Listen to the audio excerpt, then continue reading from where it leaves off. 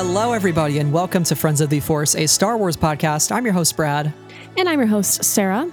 And this is Bebo's Book Report, which is a podcast series about a TV show named Star Wars Resistance that has nothing to do with books, but that's the fun in it. And today is the third annual Remembering Resistance Day.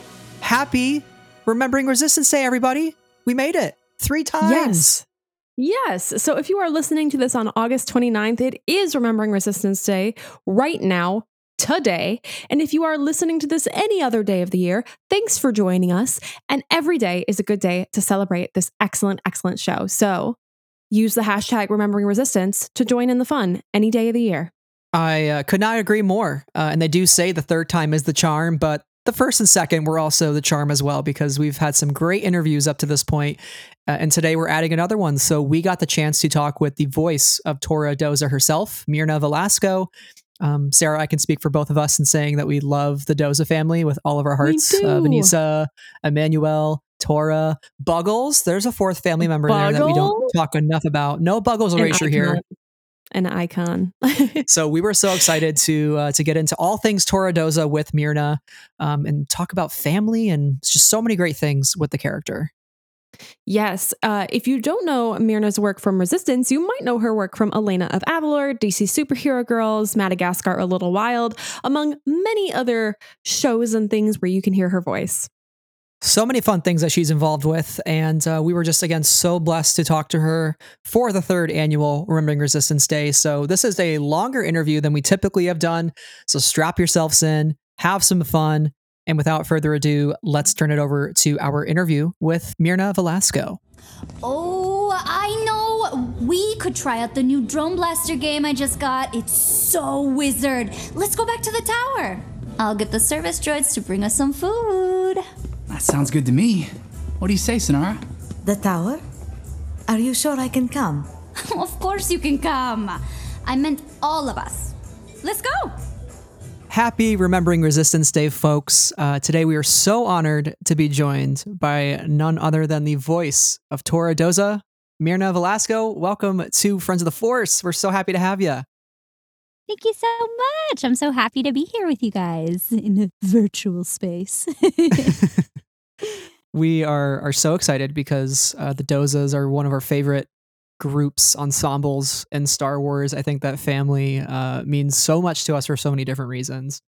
Let's kick it off with, 3 years later, the show has come to a conclusion. We're here remembering it. I want to start with, how do you remember Resistance all these years later? That's a great question. As a blur. No, kidding. Kind of kidding.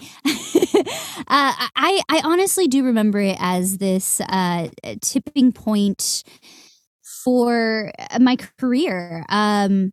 It was the first thing I had really booked that was major. I had done little bit parts on camera for Modern Family, and I had done some commercials in Spanish and stuff like that. But before I started working on Resistance, I was kind of ready to just pack it up. I was ready to be done with the slog of auditioning in LA. I was seeing the horizon of my 30s, and I was like, oh, I have nothing to show for this. So I took this yoga course to learn how to be a yoga teacher, and came up with this brilliant idea that I was going to be this traveling yoga teacher throughout the world. And that was calling to me. I was like, that's kind of what I want to do now. And actor life be damned. I don't really need it anymore. And right as I was really in the thick of this 500-hour training process to become a yoga teacher, I got a call from my agent that was like, this Lucasfilm animation studio, do you know what that is? And I was like, yeah, Star Wars. And she's like, nah, it's not Star Wars, but it's the company that produces Star Wars. I was like, okay, sure, what about them? She was like, well, they want you to come in and audition for them for this animation they're working on. It's just this little tiny role. They're thinking they want some Latin American people, and they just want to like hear what certain accents sound like. And I was like, okay, fine. I'll fit you in between my yoga classes. Why not? So I go to this audition, and my agents are amazing people in that they recognize that like she's so checked out that we can't put stakes on this. Otherwise, she'll be like rethinking her whole life again, and that'll just be a mess. So I go to this audition, and then I quickly realize it's a test, a chemistry test. And I was like, oh, shoot. But in my mind, I'm still like, yeah, but they're not testing me. I'm not going to be one of the characters. They're just looking for Latin accents, whatever that means. And I go through the test, and I meet these like wonderful actors, like Christopher Sean and Scott Lawrence. And I'm like, these are like big people. Cool. Good for them. They're going to book this animation.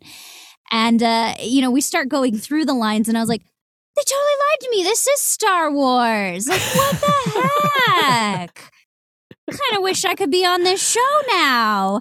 And then, but the audition happens, and like, I'm still like, meh, whatever. I guess these guys are going to have a great time on the show, but I'm going to go teach yoga in Germany and in Hawaii and all over South America. So whatever, that's fine. I don't need it.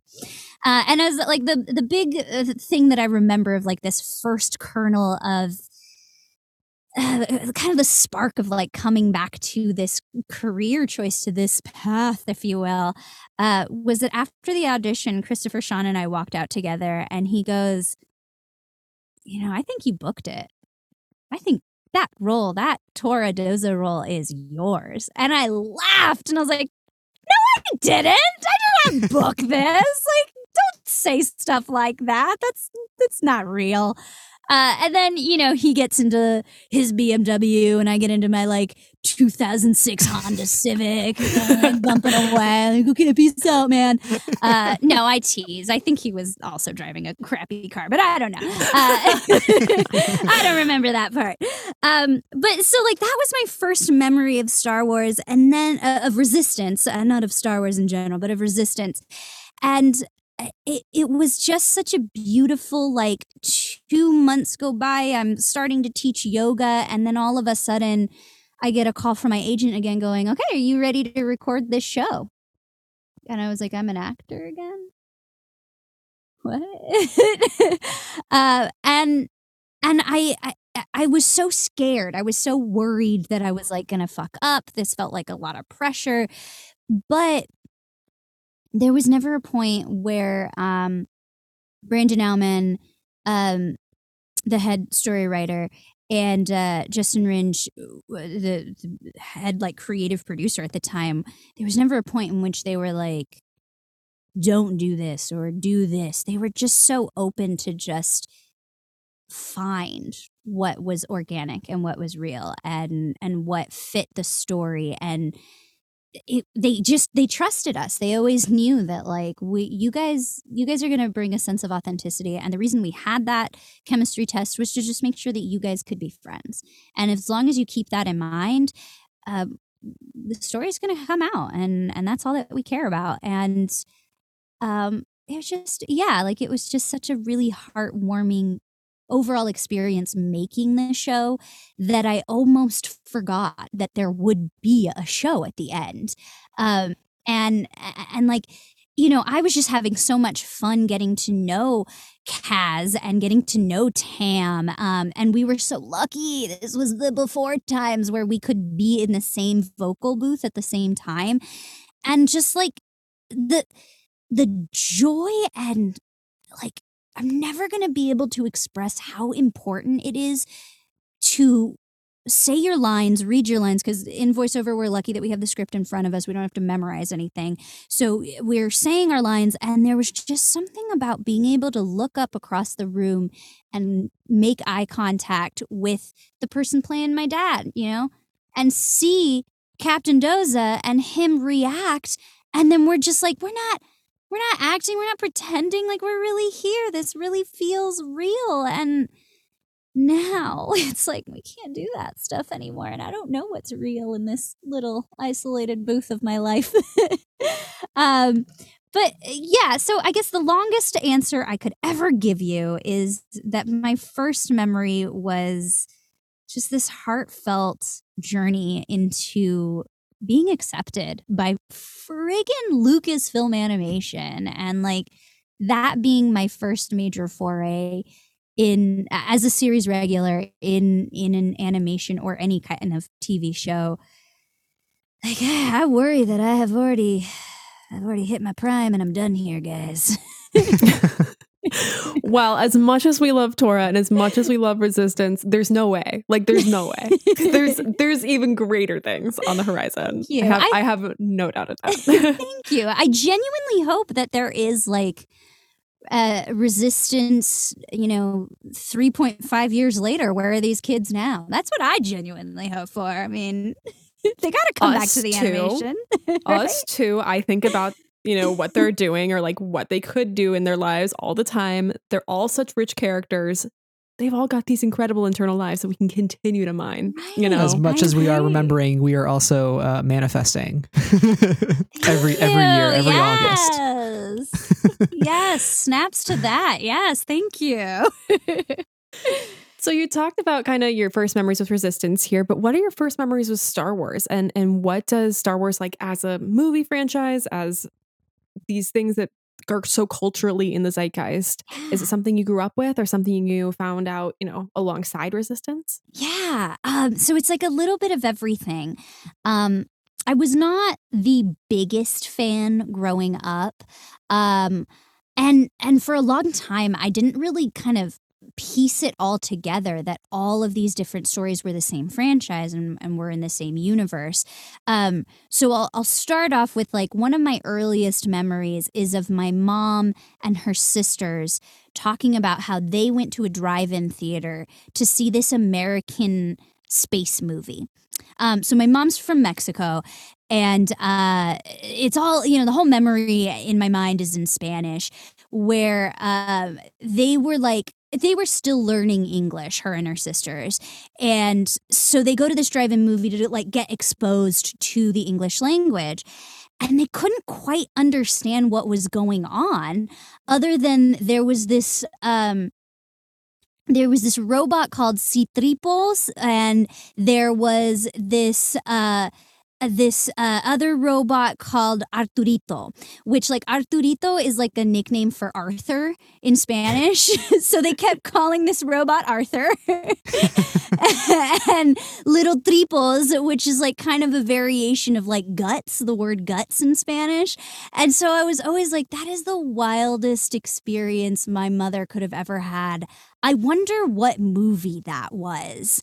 Like, what 1980s space movie that had Gut Guy and Little Arthur in it? I'm never going to know. I'm just never going to know. And I, like my brother, sister, and I would kind of try to investigate what this was. And the closest we got to was the Star Wars parody Spaceballs from Mel Brooks. If you haven't seen it, it's so weird. I highly recommend it. It's just like, if you like parody, like it's fun. If parody kind of grates at you like nails on a chalkboard, yeah, pass, hard pass. But I thought it was like hilarious. And then it never occurred to me until I was about 10-ish or so that this was a parody on Star Wars. And luckily, luckily for some reasons, not luckily for other reasons, I grew up in Southern California in the suburbs of Santa Clarita. And they have like a really big pop culture fandom in Santa Clarita. And I was lucky to have made friends with a couple of little kids that really loved Star Wars. And, they were like novel readers. They were like, not only do we have these movies, the original trilogy on VHS, but our dads have it on Betamax or on Laserdisc. So let's watch it on Laserdisc today. And then I finally was like, oh my God, Spaceballs isn't its own thing? Okay. And I preferred Star Wars because like it was earnest and legitimate, and it was this first like a realistic introduction to sci-fi for me, and it just was like such community building too, that like I could look to my friends and see that like we're enjoying it, but also we're enjoying it because their moms and dads enjoy it. And then now I know, oh my God, it's not Gut Guy and Little Arthur. Like, oh, okay, I get it. And then it kind of gave me this like closer sense to my own mom of like, oh, let me sit you down and explain to you what's actually going on here, Mom. Like, let's talk about this. It's so much so that I forced my mom and my older sister and younger brother and I to go to the movies and watch episode 1 first day it came out. I needed to know more. I needed to know who's this Anakin Skywalker and how is he related to Luke, and what do you mean?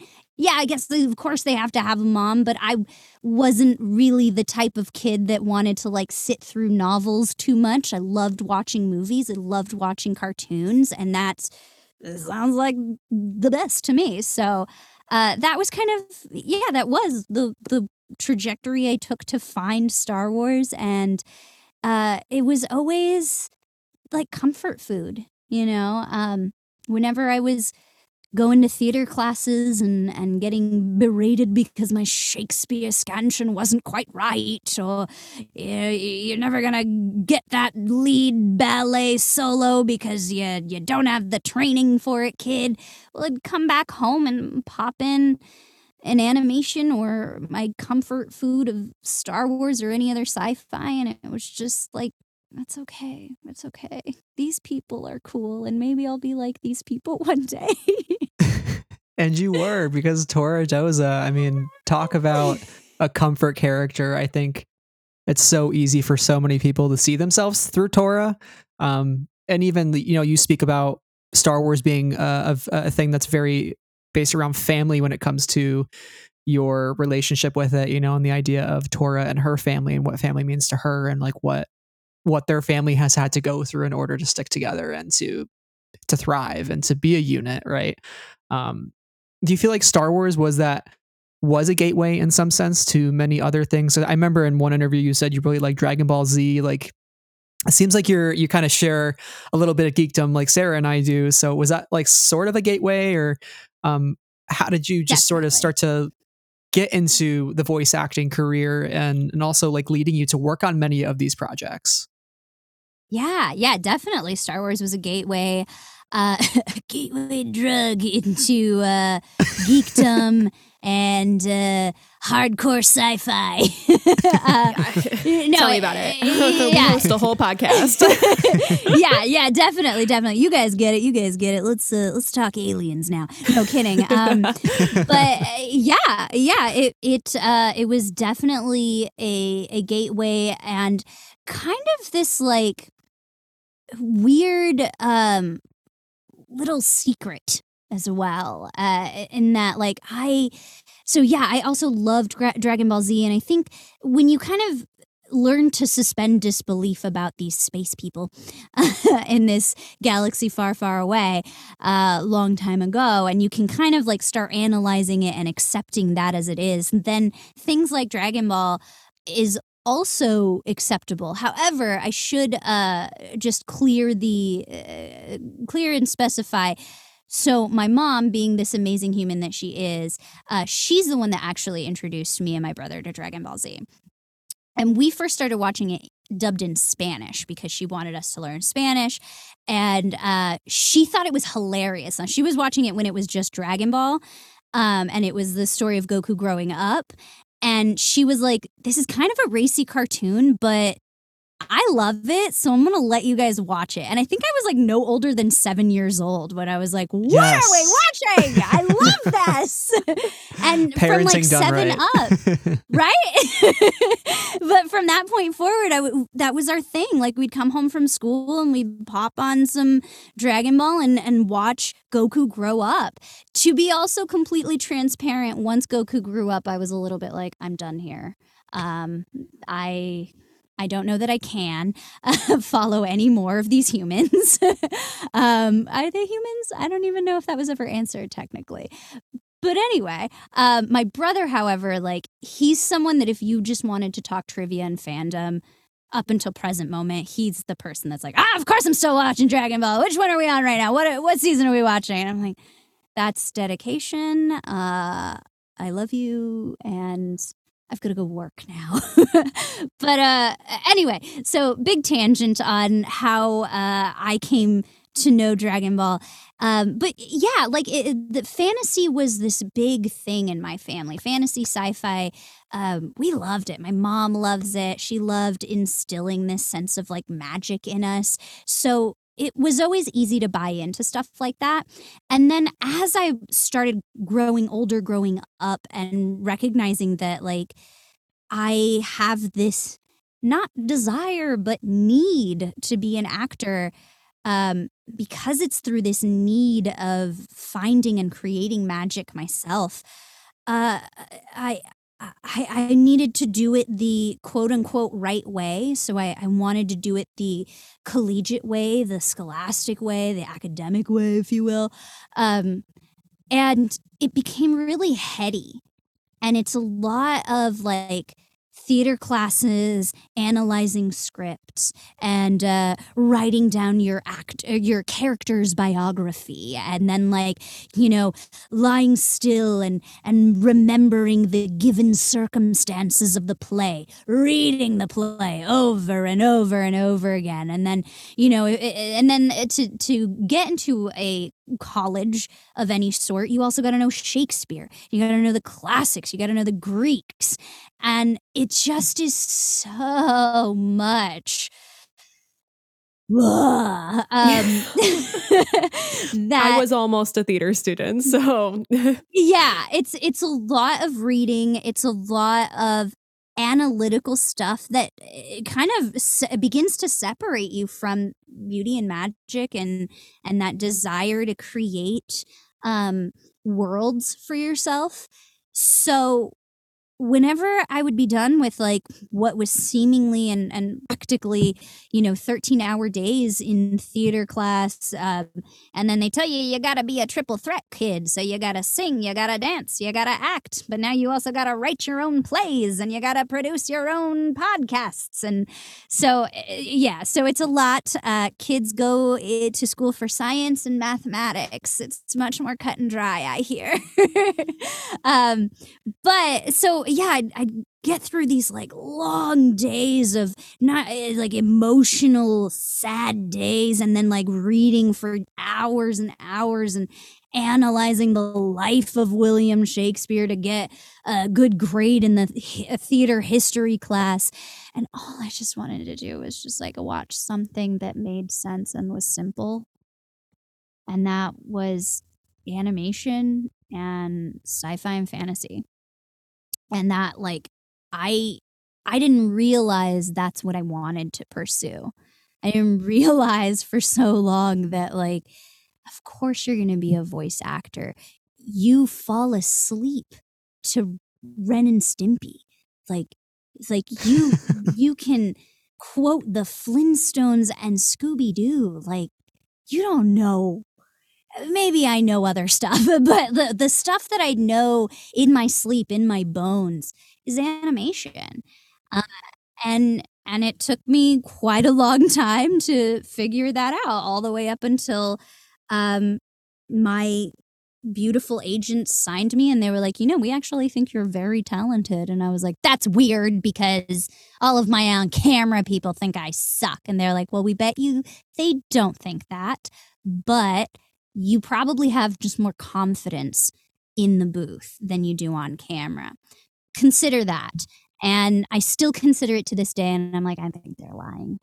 But they might be onto something.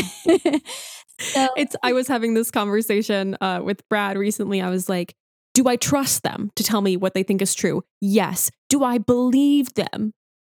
Not necessarily. not always. Not always. Belief is tricky. It can be complicated. Yeah. It is a complicated relationship. Yeah, human and belief. Yeah. So that kind of like is the broad strokes of the trajectory in a long story. I ended up never actually going to college. No, I did go to college. I didn't complete college because I was booking commercials and I thought I'd be a hot star. And then yeah, my agents found me through the whole networking web of grossness that is networking in any field. I think that's my belief. Yep. But, you stay gracious and you stay interested enough for somebody to be interested in you. And that's what it came down to. And did it the old fashioned way in Hollywood. And I've been just really lucky. And I think that's the thing I always try to remind people as well, especially if they're trying to be an actor of any medium. It's luck may not be something we can cultivate, but it's good to be prepared. It's just good to be prepared.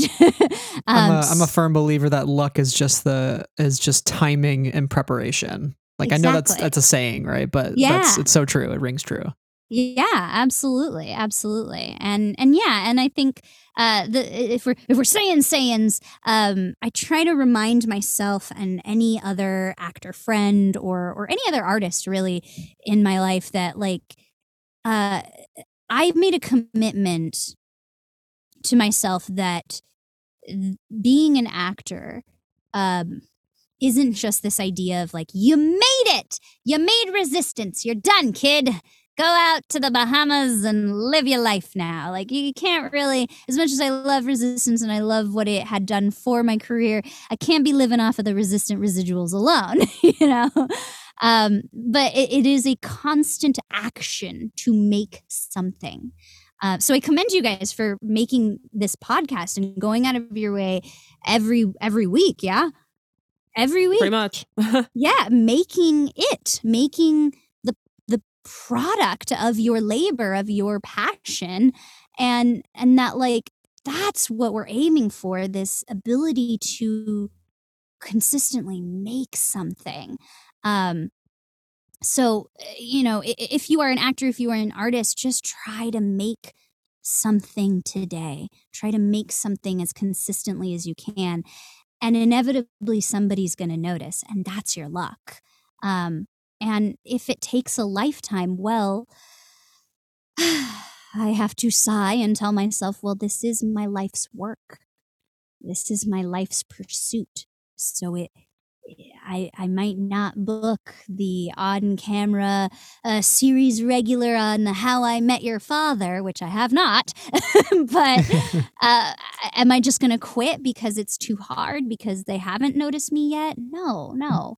I have to keep pursuing because I don't know what's on the next, over the next hill. I don't know what's over the next experience. So I just keep trying to make them auditions. Right. The ever-present self-tape in this day. Yes, that thing. So kind of going back to like when you got cast as Tora and when this is all beginning to happen for you when it comes to Resistance, how are you going about? I know we talked a lot about studying Shakespeare and kind of the drag of that in some senses works for some people and not for others, and that's okay. Yeah. But how do you go about crafting the character of Tora? How do you make her real and authentic and like a real person, but she's made of pixels? Yeah. Thank you for asking. That's my favorite question. So I think the first step is deleting the idea that she's made of pixels. She's made of my magic stuff, and she'll be made of an artist's magic stuff, an illustrator's magic stuff. Will she be made out of pixels? Sure, in the same way that I am made out of cells. But I never try to think about like the finished product because it's weird. Like this, I'm holding up my little Tora Doza action figure. It's weird to me to hold her like that. That's not Tora, that's plastic. Tora lives in me. But so instead of thinking of like, okay, what's a plastic thing that I know? What's another animation that I know? I try to think of who are people that I respect, revere, find inspiring. So when I first got the script for Tora, I read it and I thought, she's like a Starbuck. She's like a Battlestar Galactica Starbuck. Okay. I cannot be Katie Sackhoff. I want to be. I want to be so much, but I can't. That's her. So can I give what my idea of a Starbuck is? Could I do that? Yeah, I can be a little bit brash. I can be a little bit arrogant. I can be really good at what I do. I can be really smart. And we'll see how that comes out. And just, inherently, I am a higher pitched voice. I am a quick to smile person, even and especially when I'm anxious and nervous. I smile because maybe I'll ingratiate myself with you if you think I'm nice. I can relate. So, yeah, right? I feel that on a deep level. Yeah. Right. Yeah. If I smile, they won't hit me. I don't know. But so inherently, those are the things that just kind of come out. I spent a long time in theater school trying to control those aspects of myself. And inevitably, I think we all, when we're trying to control that inherent aspect of ourselves, it just starts rebelling either way. So I was pretty lucky that Tora rebelled from being a tough Starbuck and a F you kind of character. Like I can't necessarily do that with a straight face. And it was lucky that arrogance that was also kind of happy rang interesting and true to the creators and the producers of the show. And that's ultimately what they wanted and what they thought would pair well with the illustration and would be good for their audience. And that, like, it's good to see someone be in charge and not be angry all the time. And especially since the show was technically produced for younger kids, between like ages of, I want to say 7 to 11 or so. Yeah. I'm a 7-year-old. Why not? It's the same. Yeah, right. I love you. So it just like it all kind of fit together, and I just worried about the voice and worried about being as honest to the script as possible, and the rest I let everybody else take care of because I can't know what she's gonna look like. I was so like grateful and pleased to see what she looked like finally, and I was like crying and I'm like, what do you mean she looks like me? That's amazing. How did you do that? But yeah, that's kind of the answer. Does that make sense? Yeah, no, absolutely. I like that you're approaching it without even knowing what it's going to look like. So I think that's why it feels so authentic, right? It's not like you're performing to a type of look or something. It's just like, this is what I'm going to give the character based on the words of a page. And I Tora is somebody who is a jack of all trades in some ways, right? Like she's a gamer. She's a pilot. She's got a great dad who has a great mustache. Like, oh God, mustache game. Which is a personality trait about her. Yeah. Certainly is. Like dads with great mustaches. I grew up with a dad with a great mustache, and it really informed my personality as well. So I think that is also why I'm quick to smile, because I don't know that I've ever seen my dad smile under a mustache. I just don't know. I love that. He's like the real life Captain Doza. It's perfect. Yeah. It was actually kind of scary seeing the animation when they first showed us all our characters, and I was like, that's like 100% what my dad looks like. This is weird, and I don't like. You didn't take a family photo, right? Are you sure you did not? Right, you like see a family photo? Yeah, exactly. Are you guys like doing some serious Instagram stalking or what? Because this is weird. Anyway, I'm so sorry, Brad. But as you were saying.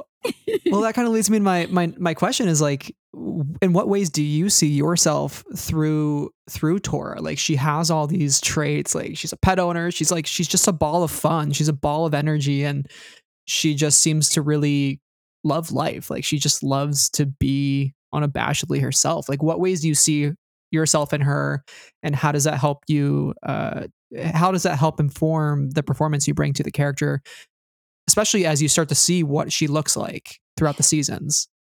Yeah. I mean, I would say that like the thing I see the most in her that is me is that deep sense of trying to connect. So season 1, she's like super isolated. Don't we all know that feeling now? And she, almost is like a little bit annoying to Kaz in that she like wants to hang out with him, and she wants to hang out with the Ace Pads, but she sure as hell doesn't want to talk about work. And she wants to connect with all of these people, and that like I think the producers really honed in on that. Like, that's what I was always trying to do, is that I wasn't just trying to connect with the words on the page and the story that we were telling, but that I was like asking Susie McGraw, who plays Tam, like, oh my God, like, what part of England are you from? Like, where did you grow up? That's so cool. And like talking to I started talking to Jason Hightower, who plays Captain Doza, in Spanish, because I like deeply wanted to connect our Latin roots together. And he like looks at me blankly and is like, I don't speak Spanish, kid. I was like, oh, okay. I'm going to use this as fuel. I feel awkward now. But I would say that like that's really what I see when I watch this show, that like she loves so much and she wants to be friends, and not just like, hey, we're like holodeck friends, but like we're friends. We will go through everything together, and I'm committed to go through everything with you. And to like make that known that like you're definitely probably gonna die, but know that I respect you for it. And like that's that's the type of friendship I want someone to give me one day.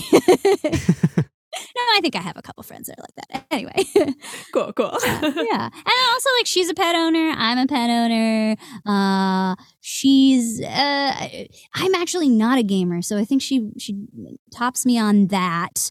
I wish I had the dexterity, the finger dexterity, and the patience to learn, because as soon as I hear like something explode or something go wah wah, like my whole nervous system just freaks out, and I'm like, I failed! No, I can't do this anymore. So I like deeply respect her for being a gamer, and I deeply respect anyone that has like the bandwidth to be a gamer as well. Me on easy. I'm like, okay, we're gonna play this campaign. What's the easiest mode we can get it to? I'm here for the cutscenes, the cinematics, and same to walk around in the planets.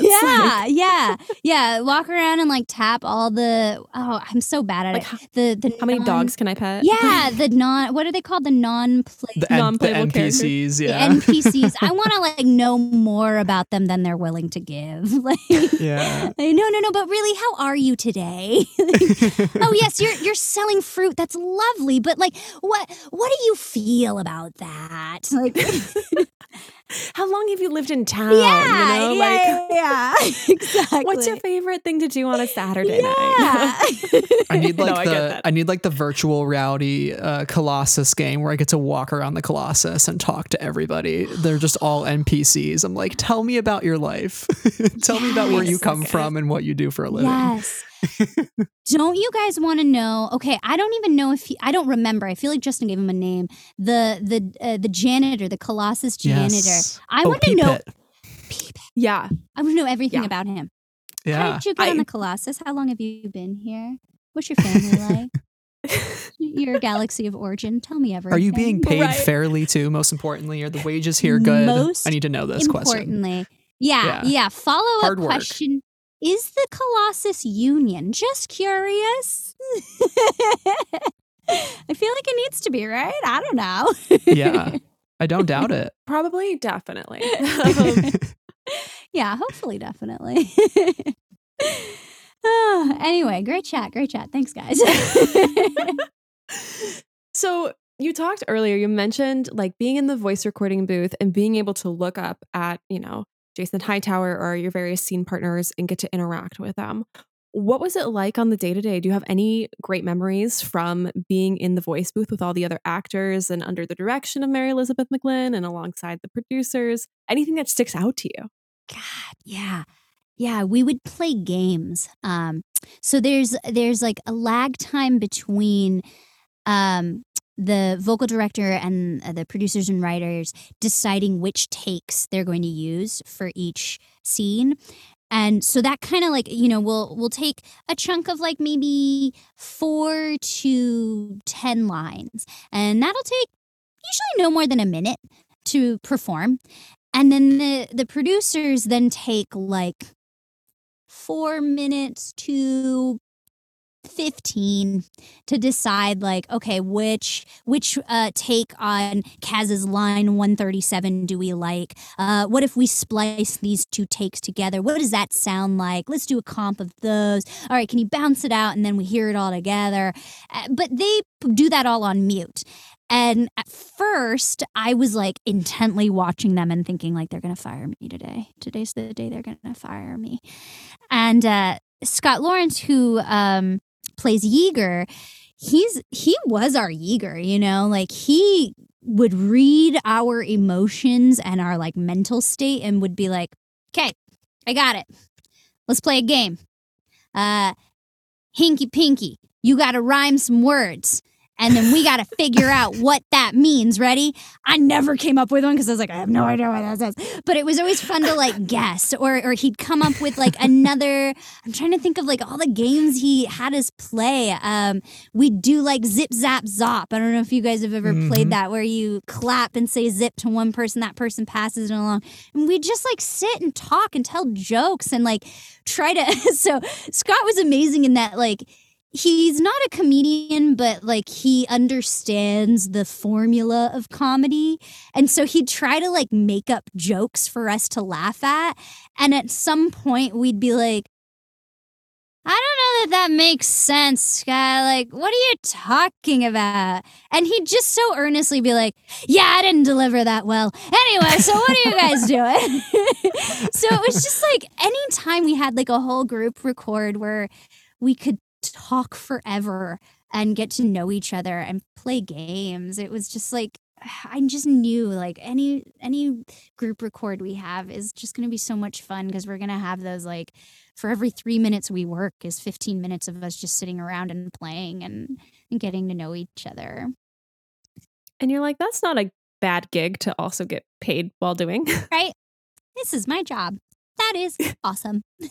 There's one thing that's so clear from the Resistance cast, and it's just like, it seems like one big happy family. Like, I think it's so rare to find a group of people who don't just see it as a job, but like see it as an opportunity to connect with one another and like do something really special. And like, that's pretty evident from like when you guys took to the celebration stage and had your Resistance panel, which regrettably Sarah and I were unable to make because we were flying back home. My greatest regret of all time. It's not even funny. I know, we're fake fans. Like, end it now. This whole remembering Resistance charade is to compensate for us missing that. I can see clearly. I can see that clearly. No, I'm kidding. You guys missed an awesome panel. It was the first thing I watched when I got home. I like put it on YouTube on my TV. I was like, okay, FOMO. Yeah. And like, clearly you guys were the only ones on the plane, because There were so many people there. Going to Celebration, I was like, maybe there's going to be like 4 people who are interested in Resistance. Like, there are so many Princess Leia cosplayers. I cannot compete, so whatever. And walking onto that panel stage, so I did like an Instagram live or something. I don't know, but I was like legitimately freaking out because I walked out thinking there'll be 5 people. It'll be hilarious. And I'm recording as they're recording us, and I'm recording them, and Bobby Moynihan is recording me, recording him, recording them, and we both are like, this is wild. There are so many people here. Like, I didn't know there were so many fans. I legitimately didn't know that, like, so many people liked us and liked the show. And it was so cool. It was just so cool to be back there. And so, like, people like Bobby Moynihan, not Bill. Who's Billy Moynihan? Bobby Moynihan. It's the evil twin of Bobby. Yeah. Get on it, Bobby. Show us something funny of that. Yeah. Like Bobby and Donald Faison, like, we got to play with them maybe a couple times because they're like heavy hitters. And like, I'm still starstruck that I met Elijah Wood. Like, whoa. He shook my hand and was like, can't wait to play with you guys. And I was like, oh my God. He said that to us. Like, we should be like shining his shoes and like being his seat or something. Yeah, but like just to know that they loved Star Wars as much as we loved it, and that they like respected what we were doing, and that they wanted to be a part of it, and it just enhanced us. It made us better actors. I won't speak for everybody because I think everybody else is a better actor, but it made me feel like a better actor. And it was just this sense of like, we are, whether they're more well-known actors or not, we have this deep common love for something. And like, how can we not feel like family? How can we not look at each other and just be like so giddy and excited that this came through? This was love. And seeing the crowd there, I will say, like, you know, just from when we do this day and just in conversations with our friends, like, the Resistance fan base is passionate.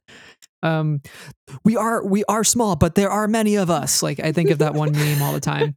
Like, we all 10 of us, but like, really, there's more than that. Like, there are so many Resistance fans. It's way more than 10. Sometimes it feels very small when you think of things like, you know, the popularity of The Mandalorian and all these big Star Wars things that are happening. But like, we see Resistance just as big, like just as important to all the stories that we've gotten. And like, yeah, I hope there's a season 3.5 or whatever. Like, I hope we get that at some point, because these characters deserve the world and deserve to like have even more time on screen. Yeah, thank you. I hope so too. And like, how can it not be a big thing when you have a ship that's literally called the Colossus in it? The people who haven't watched the show yet are like really missing out on the greatest ship in the entirety of Star Wars, and that's just facts. That's just facts. No spoilers, but the end of season 1, I cried and screamed. And like, if I can try to convince anybody who's like listening to this pod or anybody out in the world to watch Resistance, it is those surprises that, I'm going to say something controversial. I don't know that I was as often surprised during The Mandalorian as I was in Resistance. There, I said it. Yeah, there are like hot takes. Yeah, hot takes from Myrna.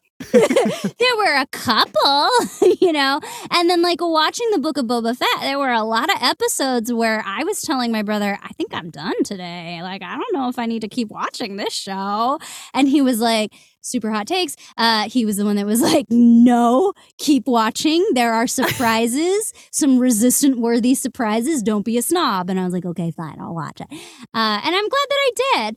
But like, I think that's the real true heart of Star Wars, is that we give you turns, no matter if it's just this 2-season little we are small but we are many fans But or if it's friggin' Obi-Wan Kenobi's show, like we can't compete with Ewan McGregor, but we can enhance him, okay? And we can give surprises as well. Nobody can compete with Ewan McGregor. He is the center of the universe, and we all just orbit around him. I'm just happy to be revolving around him. Yeah, That's okay. same. It's more than okay. It's delightful. Oh man, I'm very happy that show exists. So, and Us too for sure. I'm like, okay, so if anybody, I'm gonna just throw it out into the universe. Huge crush on Diego Luna over here. I am so excited for Andor. Just so excited. Welcome to the club. We are. It's our whole personality now. Fun fact. Yeah. It's our one personality trait. Yeah. Yeah. From now until the end of time. Yeah.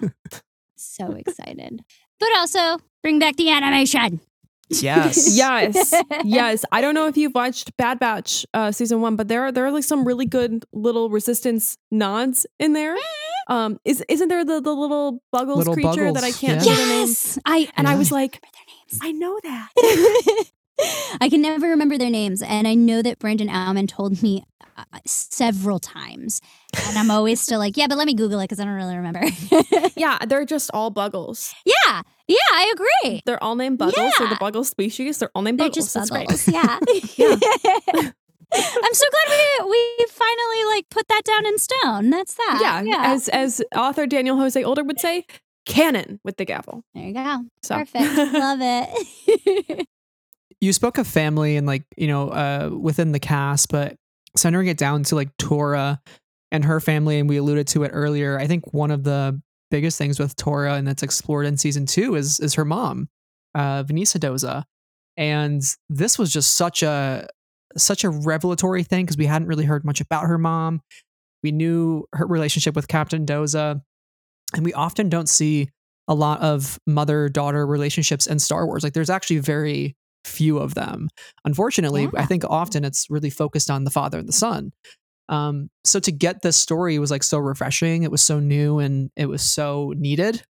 What does that relationship mean to you? And even you can even expand it to the daughter-father relationship too, but just like having these two parents who are looking out for Tora and like what family means to this group and like what they've had to go through in the war and like being separated for so long, especially on her birthday. It's so sad. It's the first Resistance episode I like sobbed over. I was like, oh God, just bring her home.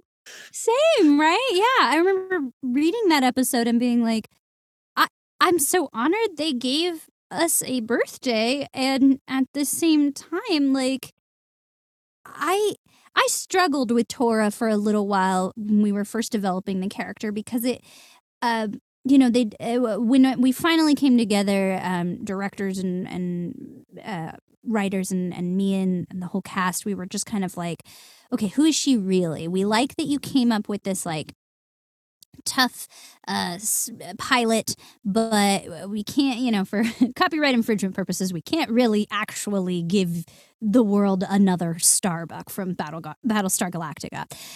So who is she really? And a lot of the times I was like, well, she is a daughter of some captain who is very mean.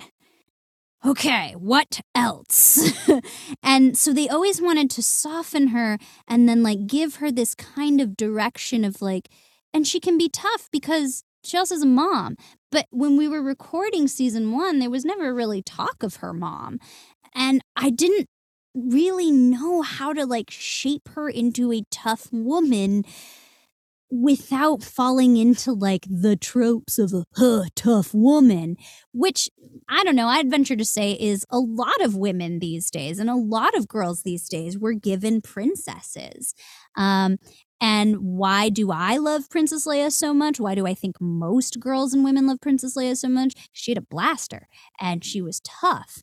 And that was really hard to wrap my head around when you've only got one, or if you're not exposed to one at all.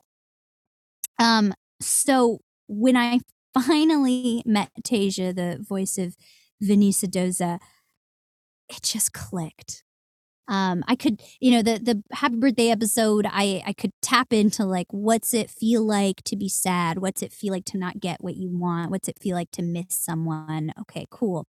But when I finally heard Venisa's, my mom's voice, it just clicked in that like, oh, I'm tough because she's tough, not because I have a chip on my shoulder because my dad's strict AF. I'm tough and I know stuff because she taught me everything, and she did it with a very specific guiding force that was full of love and confidence that like you don't often get from, or at least I didn't get from my dad. And another thing that I thought was so cool about that relationship was growing up. I'm super close with my mom. Like to this day, she's one of my best friends. She's my first best friend. And the idea of like not being around her legitimately horrifies me. Like, what do you mean you can't be around your mom? Like, what do you mean you don't see your mom for a year? Oh God. So that was like something I could tap into. But then I recognized that like my dad 90% of the time was gone. He was working, he was on trips, he was doing his life to help provide in some way. And to be able to flip that dynamic around, I thought was so cool.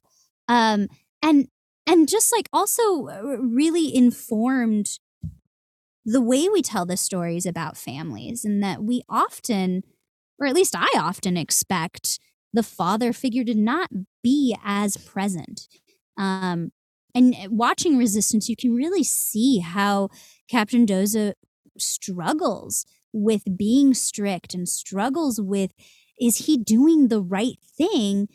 Because he doesn't have a partner to bounce that idea off. Am I supposed to keep her in her room? Is it safe to have her as an ace pilot? She's so young. She's getting involved with this boy, Kaz. Who is that? And then like when you finally get to see the unit together and see Venisa and Emmanuel talk and connect for that love for each other and for their daughter, and that like they're making sacrifices left and right, and they're doing it for love, and they're making compromise with each other. Venisa's freaking compromising her own safety, and like I think that's like such cool and legitimate couples goals, like to just deeply care about each other and to say, hey, you got to do something outside your comfort zone because I have a set of skills that you don't. I have a conviction for something that maybe you don't right now. I have anonymity that you don't. And trust me that I'm going to come back, and trust me that I'm doing this out of love. And they do. And it's like, I love you. Love you, Mom and Dad. They're the best. Yeah, they're the best. They're the best. They really are. They really are. Yeah. They've taught me a lot about how to be in relationship and how to move forward with a partner. Because I think at the end of the day, that's what they are to each other. And like any of us should be so lucky to have parents that look like that and are thinking for each other and for their child first. Sarah and I say it all the time. We could watch or read so many stories of these characters, but I really do feel like, and we both feel this, like the Dozas are just so interesting. You got the dad who was in the Empire, the mom who took him out of the Empire. Then they have this daughter who's just like so amazing and just like the best of both worlds for these two characters. Yeah. Inhabits all of their traits. Yeah. Yeah. And like sometimes I equate, and maybe it's a false equation, but I equate the idea of like working for the Empire and being a part of the Empire as like any like major personality or personal flaw that a person has. Like, what if you just like were really deeply addicted to like a really harmful substance? Or what if you were like really extreme on a viewpoint that was harming your family or your community? And to see that Doza came out of that And it wasn't just a thought process he did on his own. He needed people like Vanessa to love him. He needed friendships like Yeager to trust him and pull him out of that extreme experience and that extreme empire to come back. And like, what a comeback story. I wish we could. Season 3.5 is going back in time and seeing that, like. Hell, I'm saying let's throw Captain Doza, young Captain Doza, in like Andor. Hell with it. Let's do it. You know? And even, thinking about all these people that have been so important to him, Tora, right? He's got the Imperial uniform in his closet, the skeleton in the closet, and she's the one that can kind of keep him softened and to keep him that fatherly figure, right? Like she gives him purpose beyond like ruling and like being in the high tower.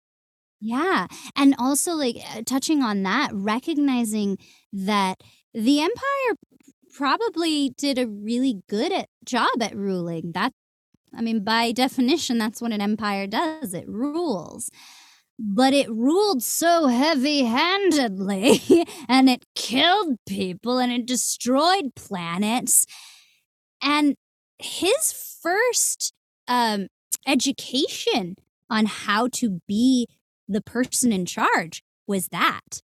So he needs someone like Tora to soften him. He needs to be reminded that you have to make decisions out of love.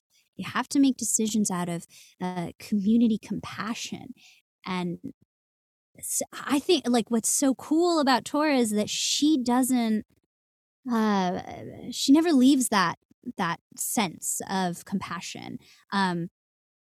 And she's like probably smarter than I ever was at 15 in that she could really like, she emotionally intelligent, that she could recognize in herself when she was bored, when she was frustrated, when she was scared, and never walked towards those dark feelings. But that somehow found a way to say, okay, well, how do I do this out of love? How do I get out of here, out of this experience with curiosity and light? And like, that's just good writing, guys. Absolutely. Love is unifying. Representation in our galaxy is so important, and it's also so important in the galaxy far, far away. For so long, Star Wars looked one way and, had a very specific lens with which it was created, and that is what it is. But what does it mean to you to be a part of the Star Wars galaxy and to bring, your Mexican-American representation into the show through Tora, through Resistance, etc.? It means the galaxy to me. I will buck at that, and I often buck at that specific argument that it's looked a certain way. You were only looking at the main characters. That's fair. Yeah, that's a fair response to that, for sure. And another thing that I always credit my mom to is she would say, look at the people around the main character. Look at the things around the main character. Now, what's huge and what's so like uplifting is that I don't have to do that anymore. And people of color don't have to do that anymore. We don't have to forsake the main storyline to try to find ourselves in the background. And that's the thing I'm most passionate about is that we are, yes, we're giving you storylines that a certain demographic of certain Americans are maybe not used to, but I try to talk about it in the same way that I talk about nachos. Everybody loves nachos. That's true. Even Tora. But when you first are introduced to a plate of nachos, it can feel intimidating, scary, weird. I don't like spicy food. Don't put jalapenos on it. What do you mean, melted cheese? I have to use my hands to eat this? Yeah, there's a lot of different things going on.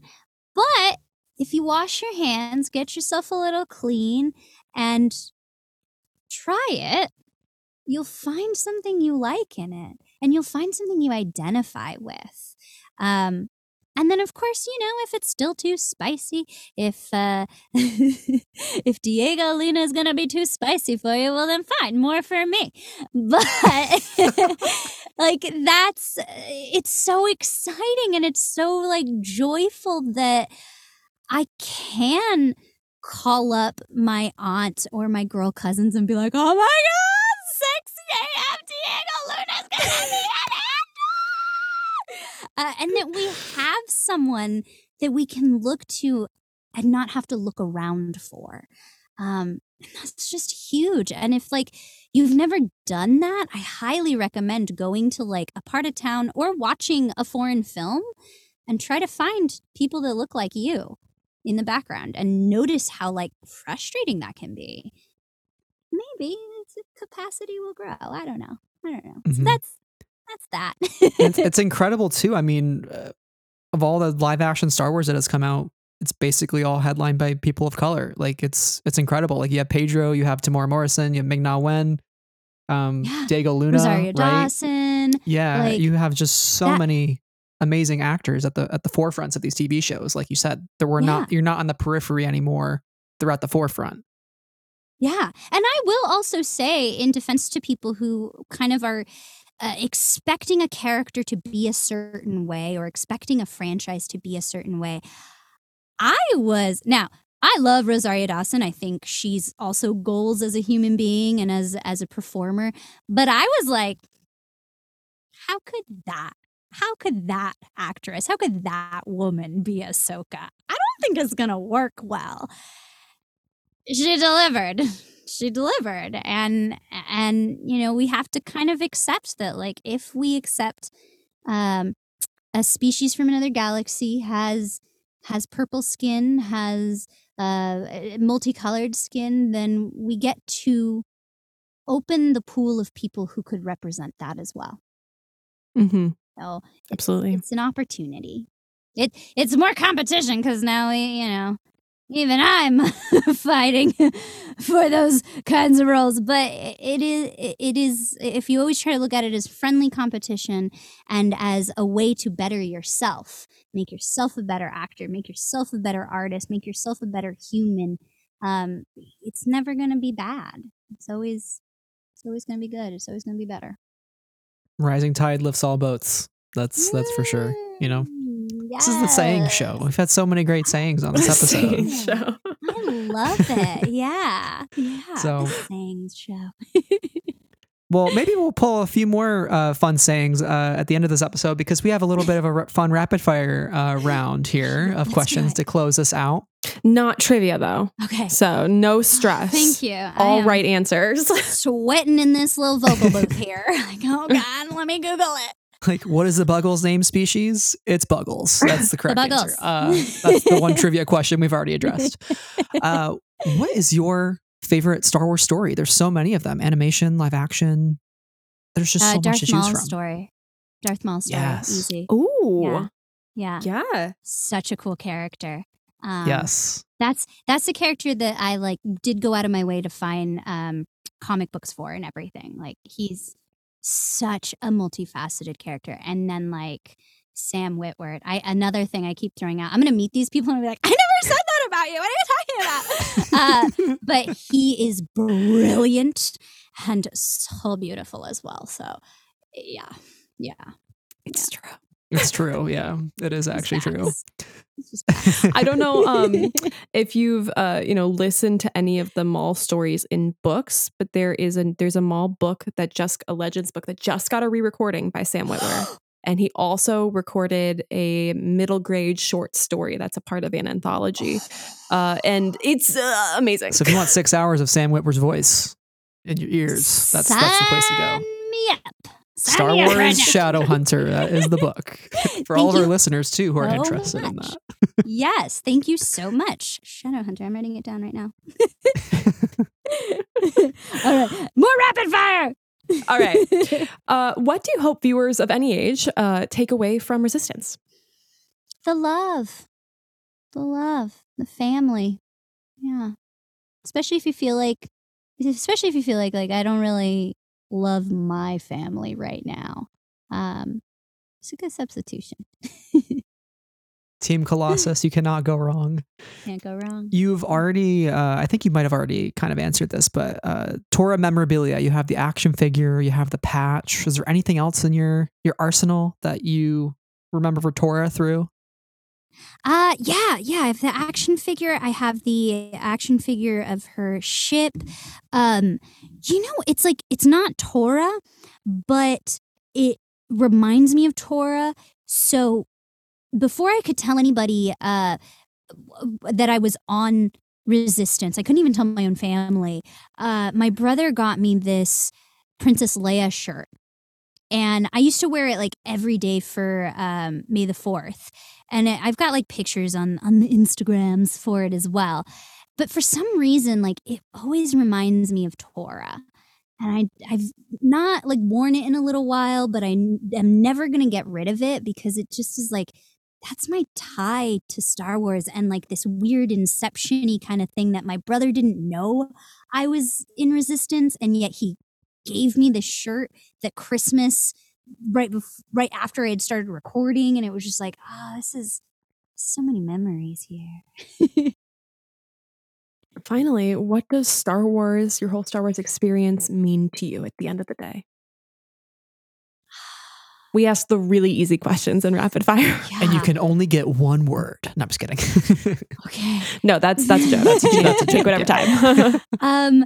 The major one word is and I'm gonna give you like 12 words after it, but opportunity. And not just that like it was my first major opportunity as a career, but that the idea of traveling in space, the idea of visiting multiple planets in a day, the idea of visiting galaxies and going the speed of light is such an opportunity to imagine, but also like for some reason I'm plugging maths and sciences, but like it's such a real opportunity that I wish we as a species could like really look to in the way that like we have to take care of this planet so that we can bring others to see it, and so that we can find a sense of identity in other planets if and when we get that opportunity to go out and to not be Earthlings anymore. The wonder of it all. We ask every guest that question to close out, and we've never gotten an opportunity. I really love that. That's a new one. So thank you for sharing that perspective. And, we hope this is not your last opportunity in Star Wars. Because like we said, we love these characters. You mentioned How I Met Your Mother earlier. Hell, Yeah. let's do the How I Met Your Mother, the Doza Show. All three of them. They're back.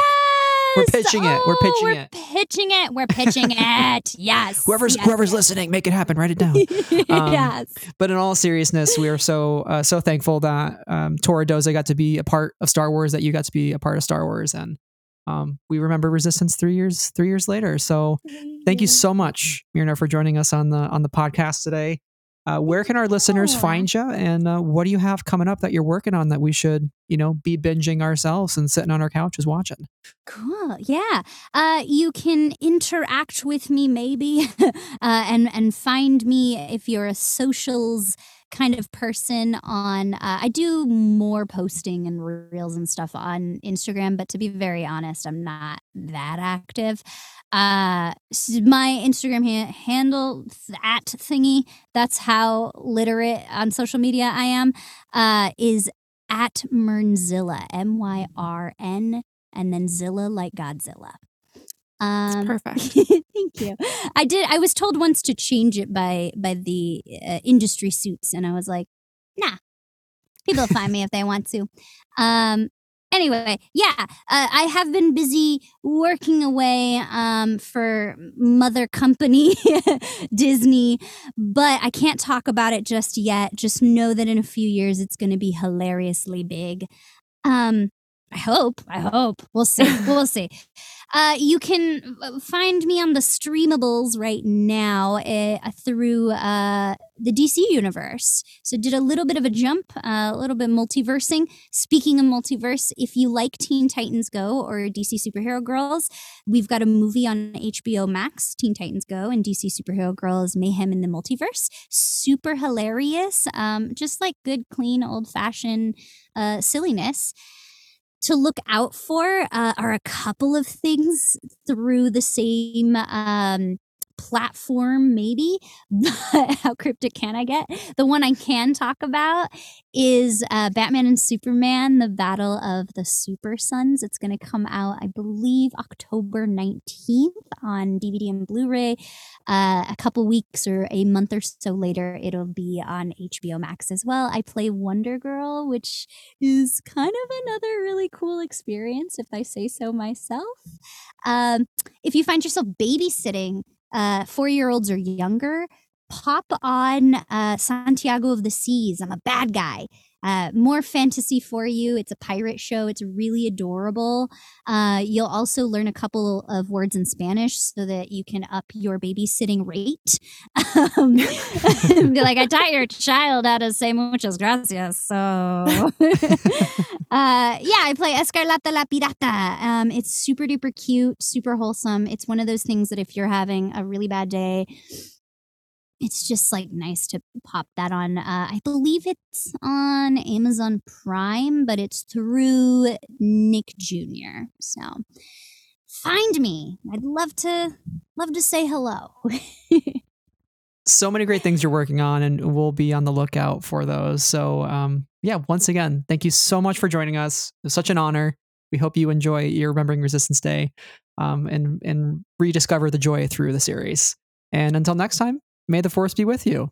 Oh, thank you both so much, Sarah and Brad. Thank you for having the patience to wait for me to come on to the show. I have been quiet this past pandemic years, so thank you so much for remembering Resistance and, like, by extension, remembering me. That's huge. So thank you, and may the Force be with you as well.